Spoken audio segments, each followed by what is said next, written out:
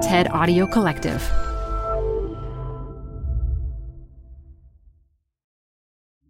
Got a business problem? There's a TED Talk for that. Stay updated on everything business on TED Business, a podcast hosted by Columbia Business School professor Modupe Akinola. Every week, she'll introduce you to leaders with unique insights on work, answering questions like, how do 4-day work weeks work? To will a machine ever take my job? Get some surprising answers on TED Business, wherever you listen to podcasts.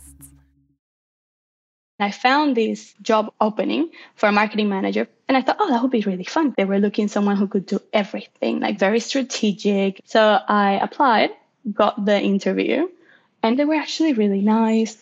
This is Maria, or at least that's what we're calling her, to protect the innocent. Anyway, Maria was very excited about this new opportunity. From the outside, the job was everything she wanted. And she called me at the end of the day to offer me the job. So I quit my job like 2 days later. A few weeks later, she started the new job, eager to share her ideas. And as I sat down in my new desk, the designer that was sitting next to me, she's like, I tried to find you on LinkedIn to warn you not to take this job. And I'm like, why? And she told me, these people are crazy. Definitely not a good start. I just laughed because it was just like, okay, well, let's see how bad it actually is. Because I also wanted to give it a chance, thinking maybe she's just angry, she just doesn't like it. But in this case, I should have listened to her. The next few weeks were a wild ride. So we had a sales meeting. I was like, okay, let's try and look for a marketing way of getting customers in. And the owner was like, no, how about we just do an energy circle? And I was like, sorry, what? They all knew what that meant. So they all stood up and held hands. And I'm there just looking around, like, what the hell's happening? And they just started like shaking, like, okay, shake the bad energy, shake for the universe. And then the owner was like, okay, universe, we need you to send us some sales. And I was standing there like, okay, with that folder thick full of strategies and ideas and campaign ideas. Nothing. Was this a company or a cult? It was a bit cultish because at the Christmas party, the owner wrote a song for everyone with everyone's name on it. And we had to sit there listening to him sing to us. And by early December, we get a list on my desk. And it's just a list of everyone's names in an envelope. And then on top of the list, it says, please give whatever you'd like to contribute to show your appreciation for working here and your appreciation to the owner of the company. I was just so angry. And I loudly went like, what? So we have to buy him a present. I put 50 cents. I suggested to buy everyone in the company a Christmas present out of the marketing budget. And they said, no, having a job is present enough. So the highly paid owner gets a gift, but the hardworking employees don't? Call Poison Control. We have to rescue some people from a toxic culture. Organizational culture has big consequences for success and happiness, but we often overlook it because it's hard to analyze. So what culture clues should you look for before you join an organization? And how do you shape the culture once you're there?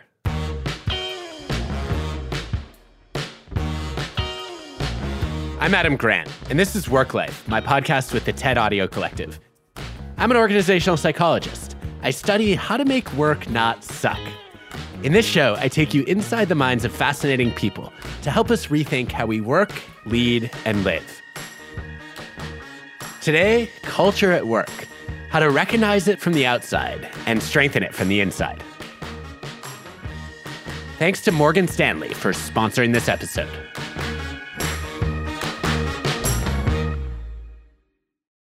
When I was in junior high school, one of the things that I used to do is type up surveys that I would give to my parents. Well, actually, not just my parents, anyone who came over. And I would ask them to fill out a paper and pencil survey. I just loved surveys. I know, super weird. I would ask all kinds of questions about how happy they were at work and what their work was like.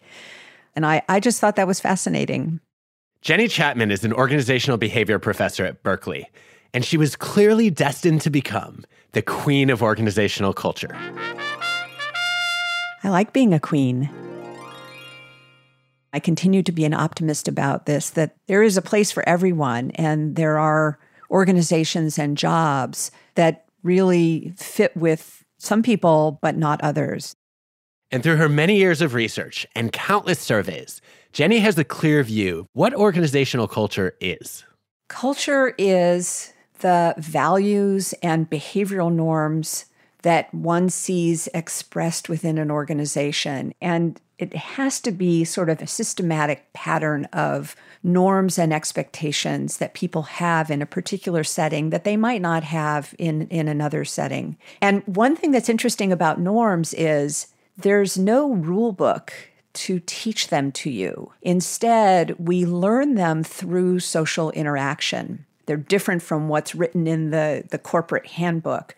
These are observed patterns of behavior and expectations that we pick up from interacting with colleagues within an organization. People often claim their cultures are unique, but when you study thousands of organizations, you can start to see underlying patterns. It all has to do with how we balance key priorities. Research reveals that there are two fundamental tensions in organizational culture: results versus relationships, and rules versus risk.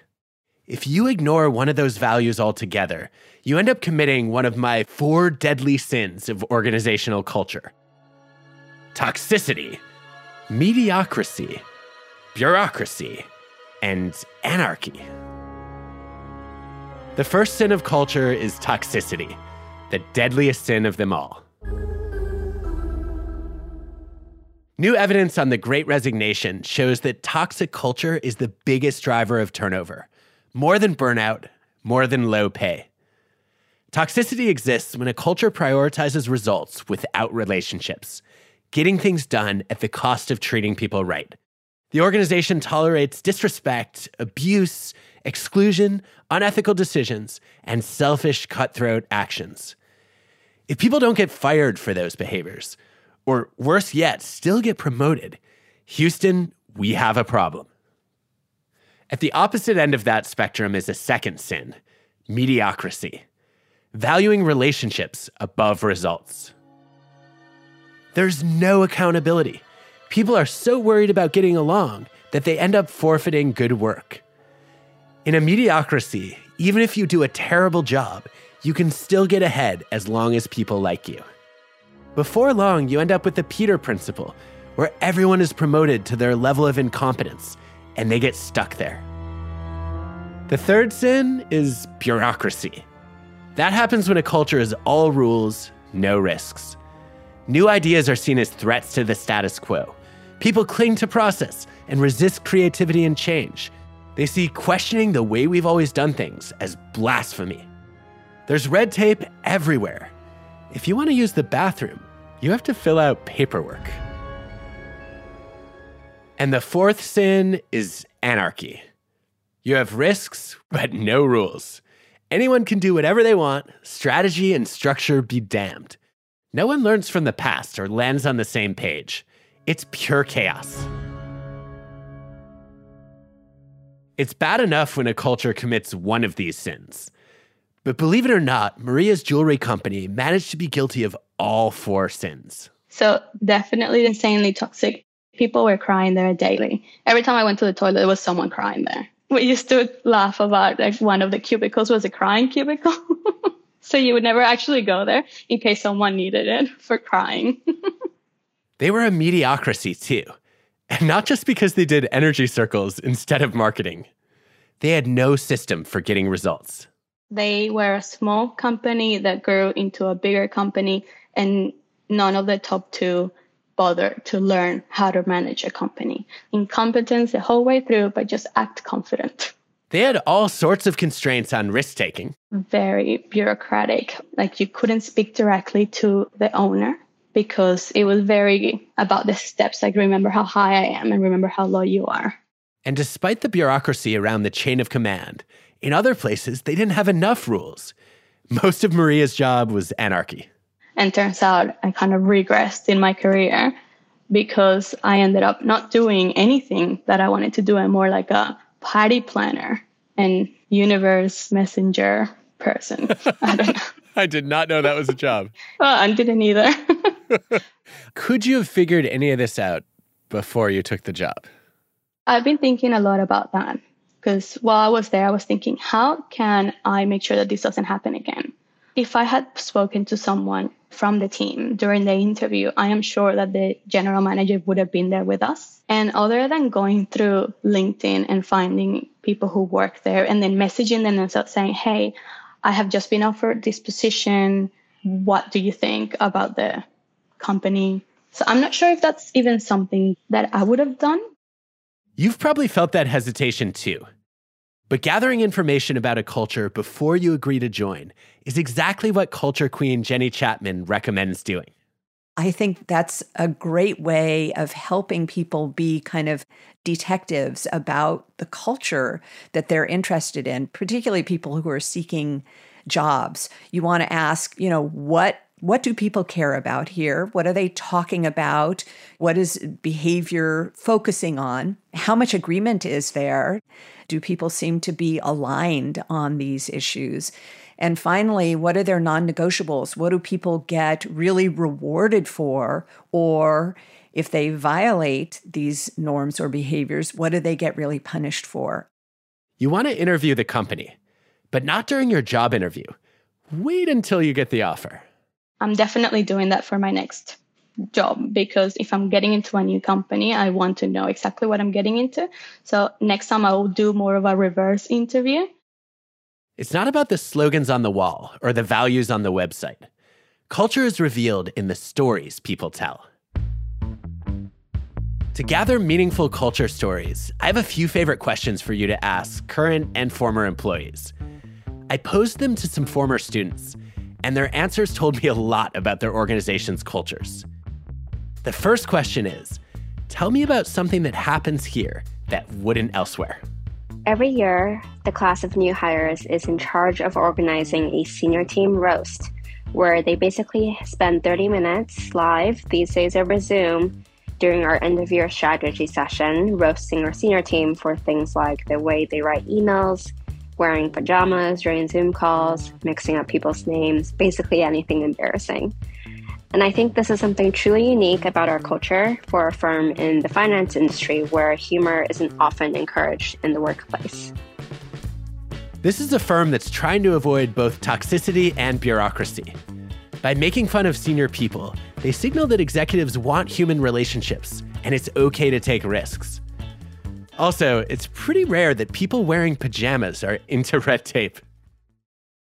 When an investment banking report came out about mistreatment of their first years, I got an email from the chairman of our organization. We'd worked together once before, but didn't know each other very well, and I was one of the only analysts he knew. He was horrified by the report and wanted to see how I felt we were doing and to make sure I didn't feel anything remotely similar.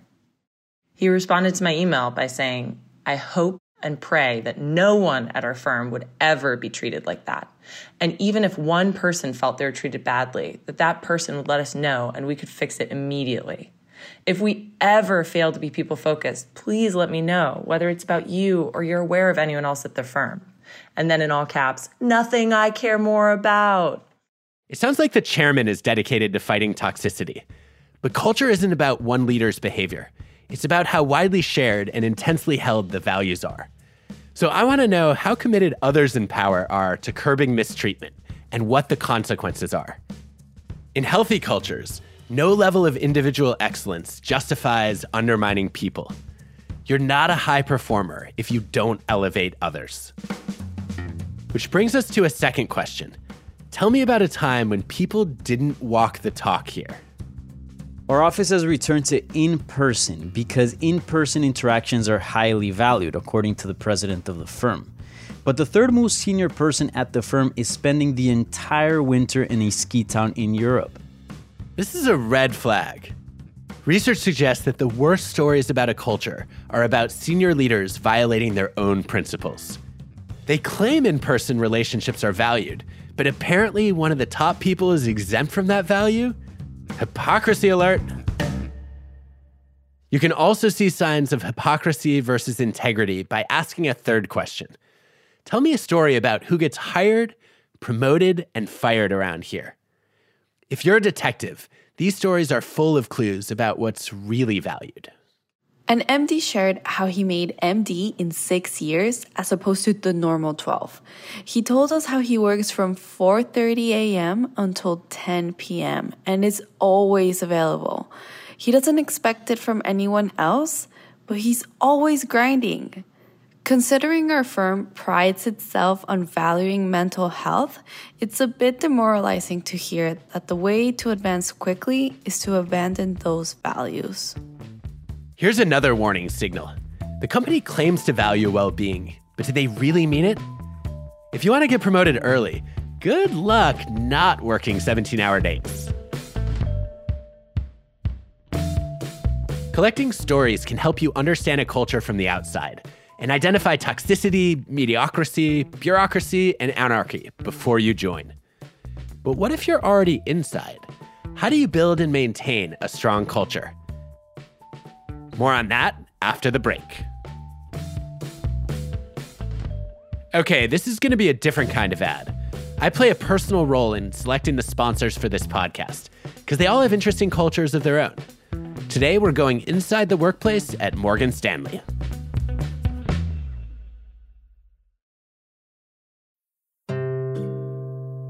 We like to hike. We like to climb around in the mountains. I like to be out an hour and a half from civilization fishing. My wife's super active, and she just loves being out at the gym, running, doing all that kind of stuff. Meet Randy Norris. I live in a town just outside of Boise, Idaho. I'm a financial advisor with Morgan Stanley. I'm married to a wonderful partner for life, Leanne, and I have 2 now adult kids. One day, Leanne suffered a life-threatening medical emergency. She suddenly started coughing up blood that was filling her lungs. She was admitted to the hospital, and she stayed in the hospital for the next 4 or 5 days and did all kinds of tests trying to figure out what was going on. The only thing that really came of it that we were told was that it shouldn't happen again, but it could happen at any time. And so basically the advice was never be more than 10 or 15 minutes away from a hospital. Randy and Leanne were scared and devastated at the thought of spending the rest of their lives tethered to a hospital. But then Randy got a phone call from his insurance provider. She said, I noticed you've been going to see a number of different doctors. Are you getting the care you need? Immediately, I just said, no, we have something wrong and nobody has a good answer. And I'm really frustrated. And she said, well, Morgan Stanley offers their employees this service called Second MD. The purpose of a expert medical opinion service is really to provide a different point of view that can help avoid surgeries, potentially help save unnecessary doctor's visits, maybe identify an alternative diagnosis or treatment that hadn't been considered, especially when there's a major decision to be made. This is Dr. Dave Stark, Morgan Stanley's chief medical officer. Fundamentally, the job of a chief medical officer, or frankly, the job of an HR benefits professional, is to develop and manage a portfolio of products and services to help employees and their families stay healthy, happy, and productive. That's what 2ndMD did for Randy and his family. After being connected to specialists across the country, Leanne traveled to Oregon, where she was diagnosed with a microvascular dysfunction and underwent a successful surgery. After about 3 months of just not being able to figure out what was going on, 2ndMD came in, and within 3 weeks, we have a plan of action that was just guided and stepped all the way through. I've been a raving fan of 2ndMD ever since. Research shows that employees' commitment and loyalty depends heavily on feeling cared about and supported by their employer. Morgan Stanley has worked to meet employees where they are with services they need, in person or virtually, from child and elder to special needs care. As for Randy, he and his wife Leanne are counting their blessings. On the anniversary of her surgery, she ran her first half marathon. Life is precious, life is short. We should enjoy it and take a moment, but every now and then just reflect on the blessings we have and the miracles that happen that get us to where we're at. Morgan Stanley believes employees are their greatest asset, and they protect that asset by offering top-quality healthcare options and comprehensive programs to support physical and emotional well-being. Learn more at morganstanley.com/ourbenefits.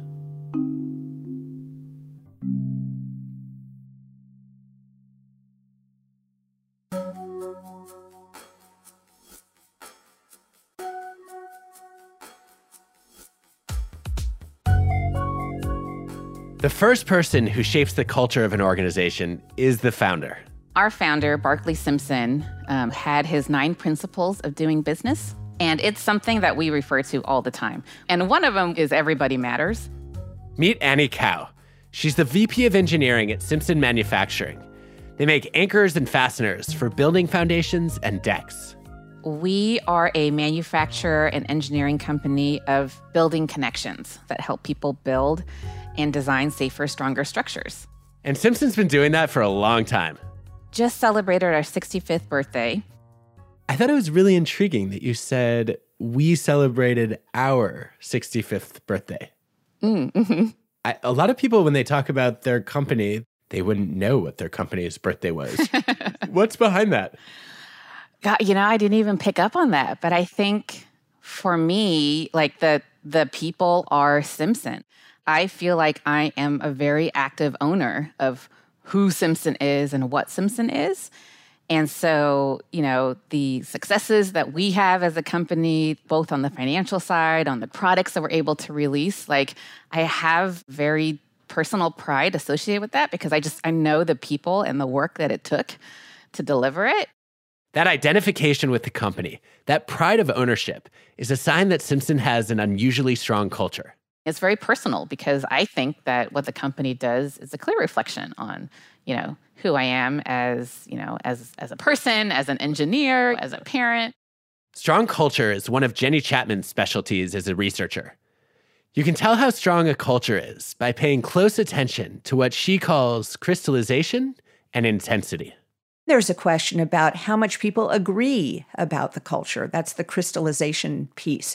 Does everyone in the organization agree that innovation is important? Or is there fragmentation where our engineers want to be on the cutting edge of things, but our marketing folks want to pull back and just provide what customers are asking for? And there's the question of intensity, which is what are the things that are absolute non-negotiables for us in the organization. Simpson doesn't just have a strong culture. Jenny has observed it up close as an unusually healthy one. So full disclosure, I'm on the board of Simpson Manufacturing. Even before consultants were billing hours for cultural transformation, Bark was building a strong culture. And he had a number of principles. One was that he really supported his people within the organization and expected to do most of their promotions from within the company. So there was a real investment in developing people. An investment that often took people by surprise, including Annie.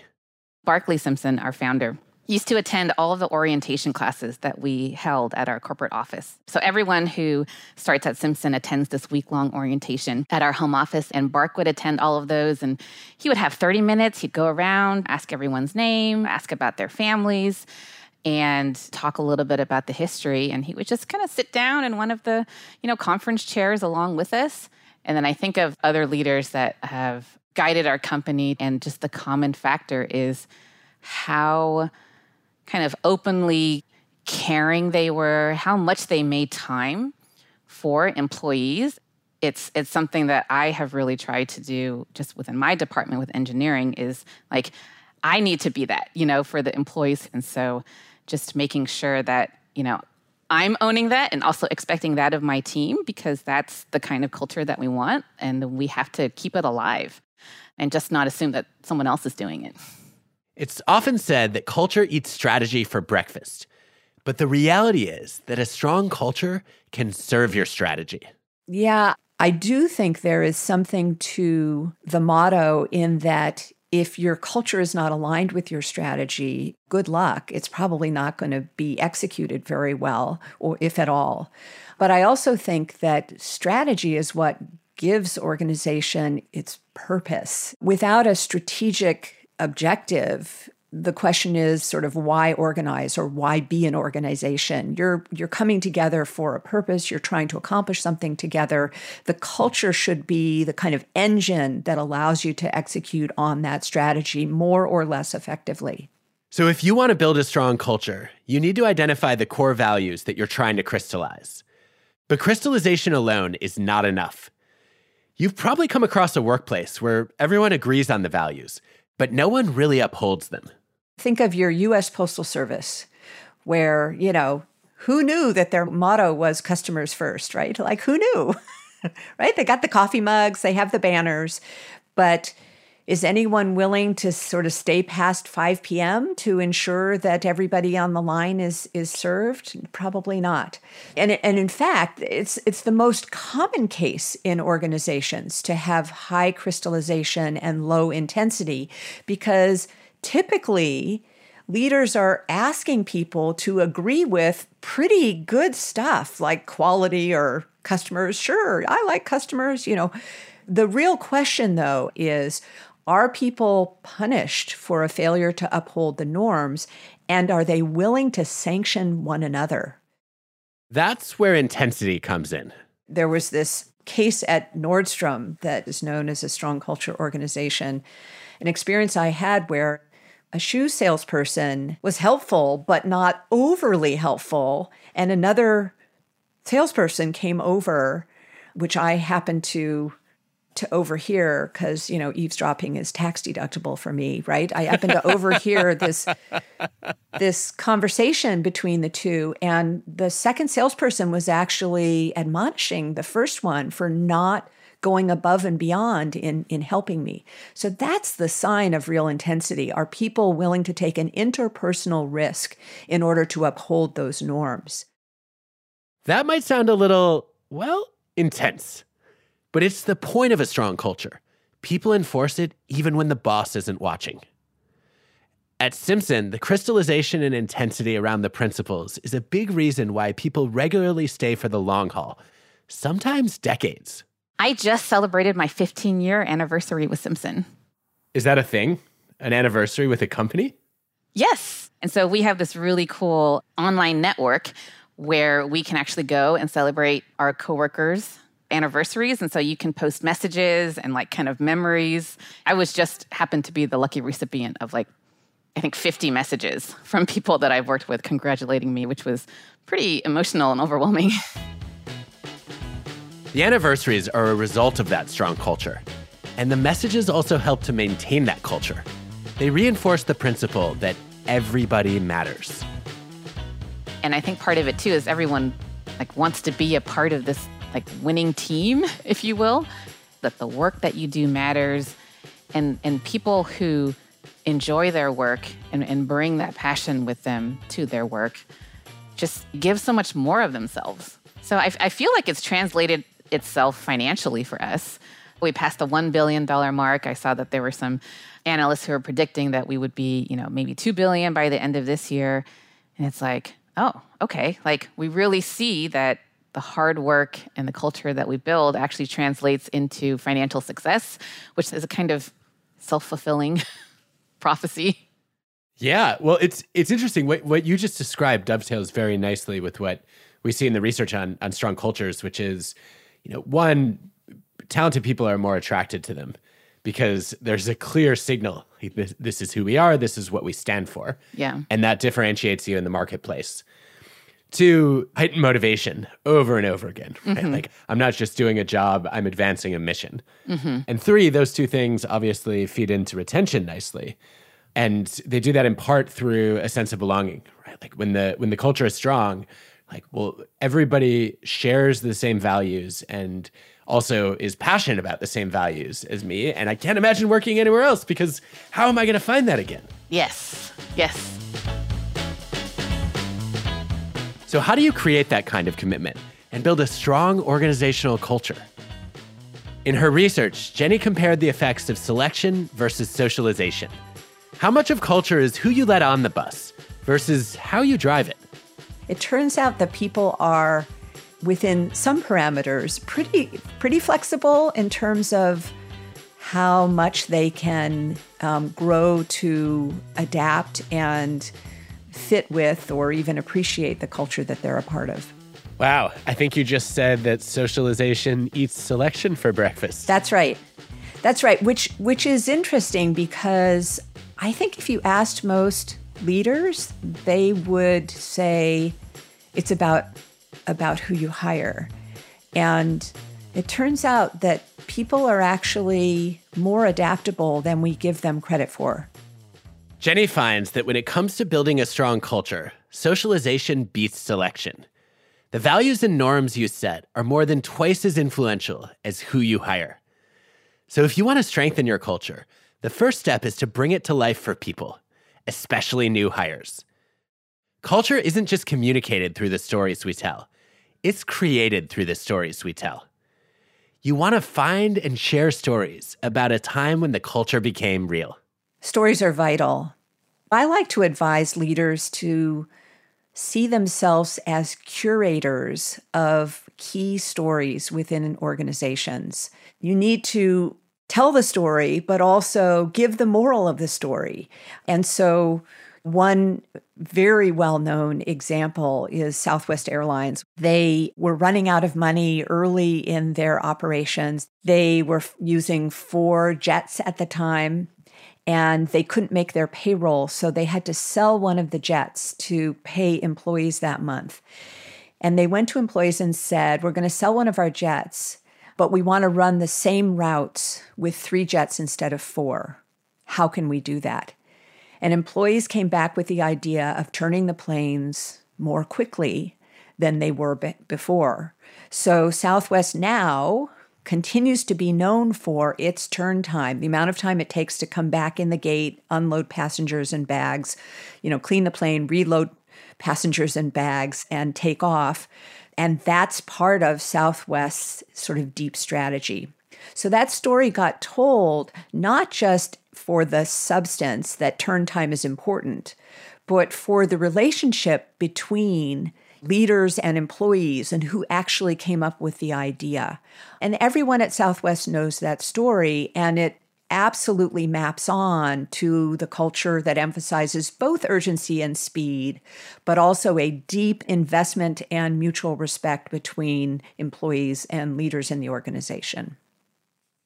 Research reveals that the most powerful stories are about people living your values. Once you've identified your best culture stories, the second step is to reward and promote the protagonists in them. Celebrate people who exemplify your values. You would definitely want to focus on the formal and informal reward systems. Formally, if you have control over compensation and you can reward that financially, that gets people's attention very quickly.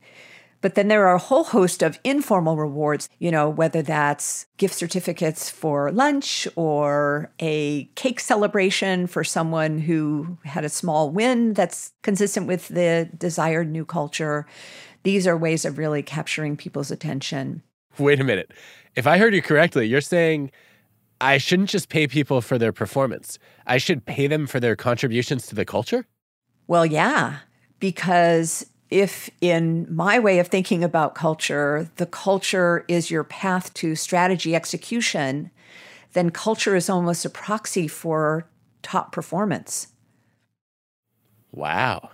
It's such a big step for so many organizations that are used to, I would say most of the organizations I've worked with over time they've gotten good at measuring individual results, and they know how to figure out if you are a superstar. They have no idea what your impact on the culture is. That's right. And then the final lever, of course, is the leader's own behavior, right? She needs to absolutely emulate the culture that she's trying to cultivate. And there's no substitute for that because people are looking at leaders for an understanding of what's important. This is the third step.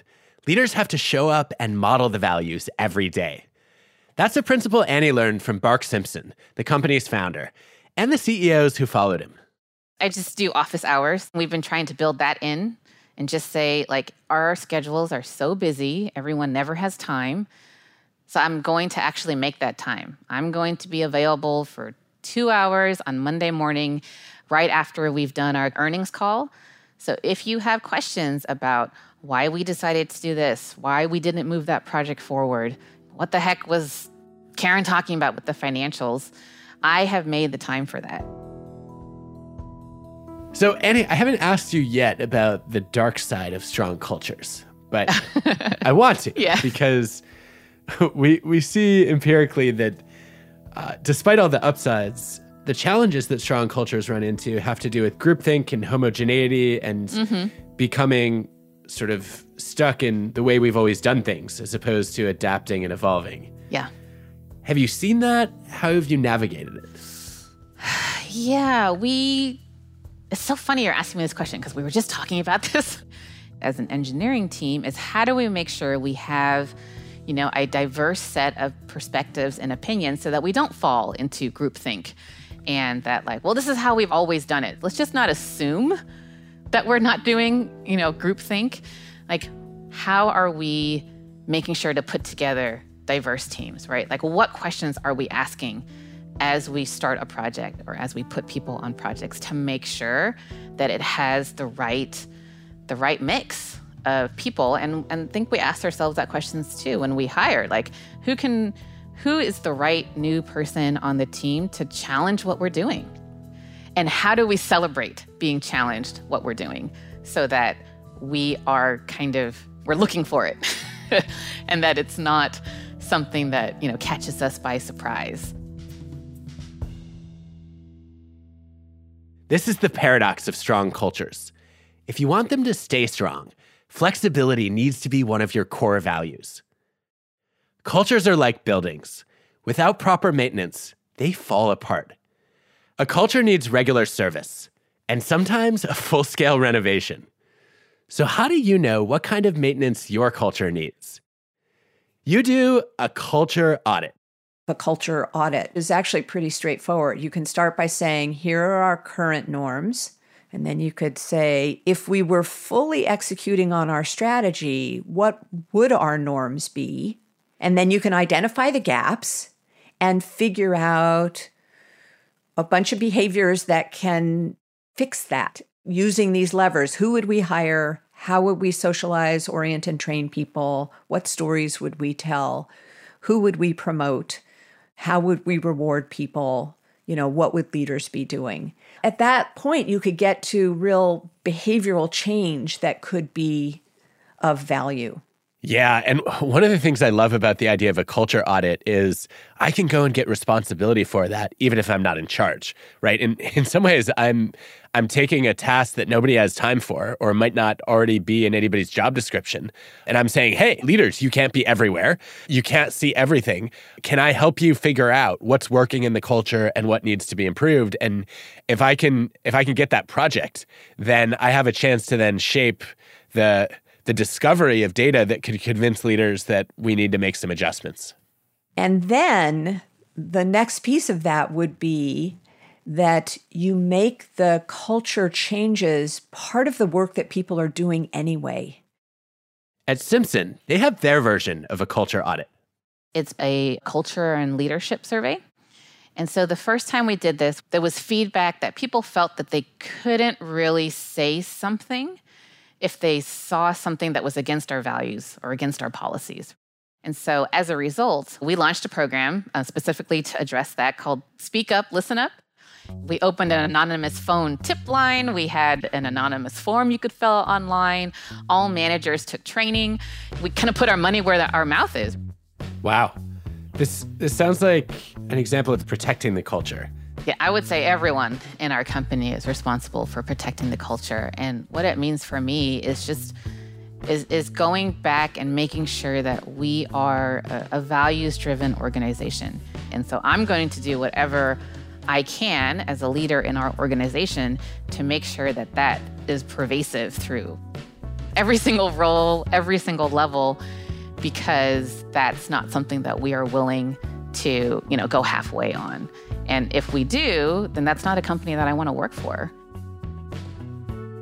The ultimate test of a strong culture is, can it adapt? Building a great workplace isn't just about expecting people to adapt to the culture. It's also about adapting the culture to the people and the world. As the world evolves, your culture needs to evolve with it.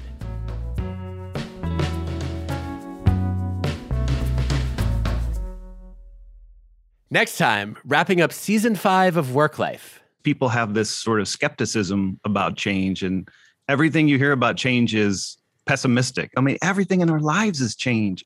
For some reason, we code the really difficult things as change, and everything else is just like a choice. Organizational change from the bottom up and the top down. Work Life is hosted by me, Adam Grant. The show is produced by TED with Transmitter Media.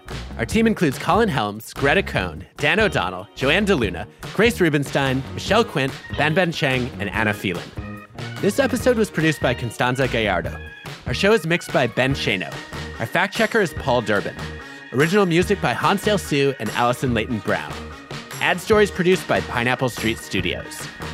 Special thanks to our sponsors: LinkedIn, Morgan Stanley, ServiceNow, and UKG.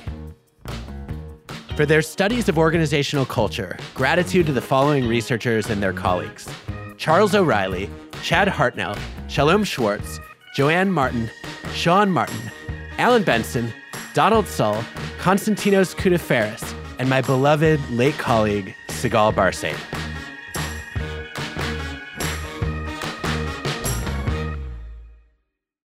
The people that were there when I was there are still there. And this was like 2 years ago. I sat there with them trying to figure out how we could start their own businesses.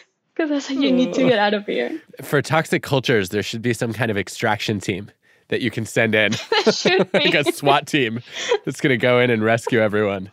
Ugh. That's a good business idea. Maybe a recruiter company could specialize in saving teams that are stuck in a shitty culture. I think that is a business waiting to be launched.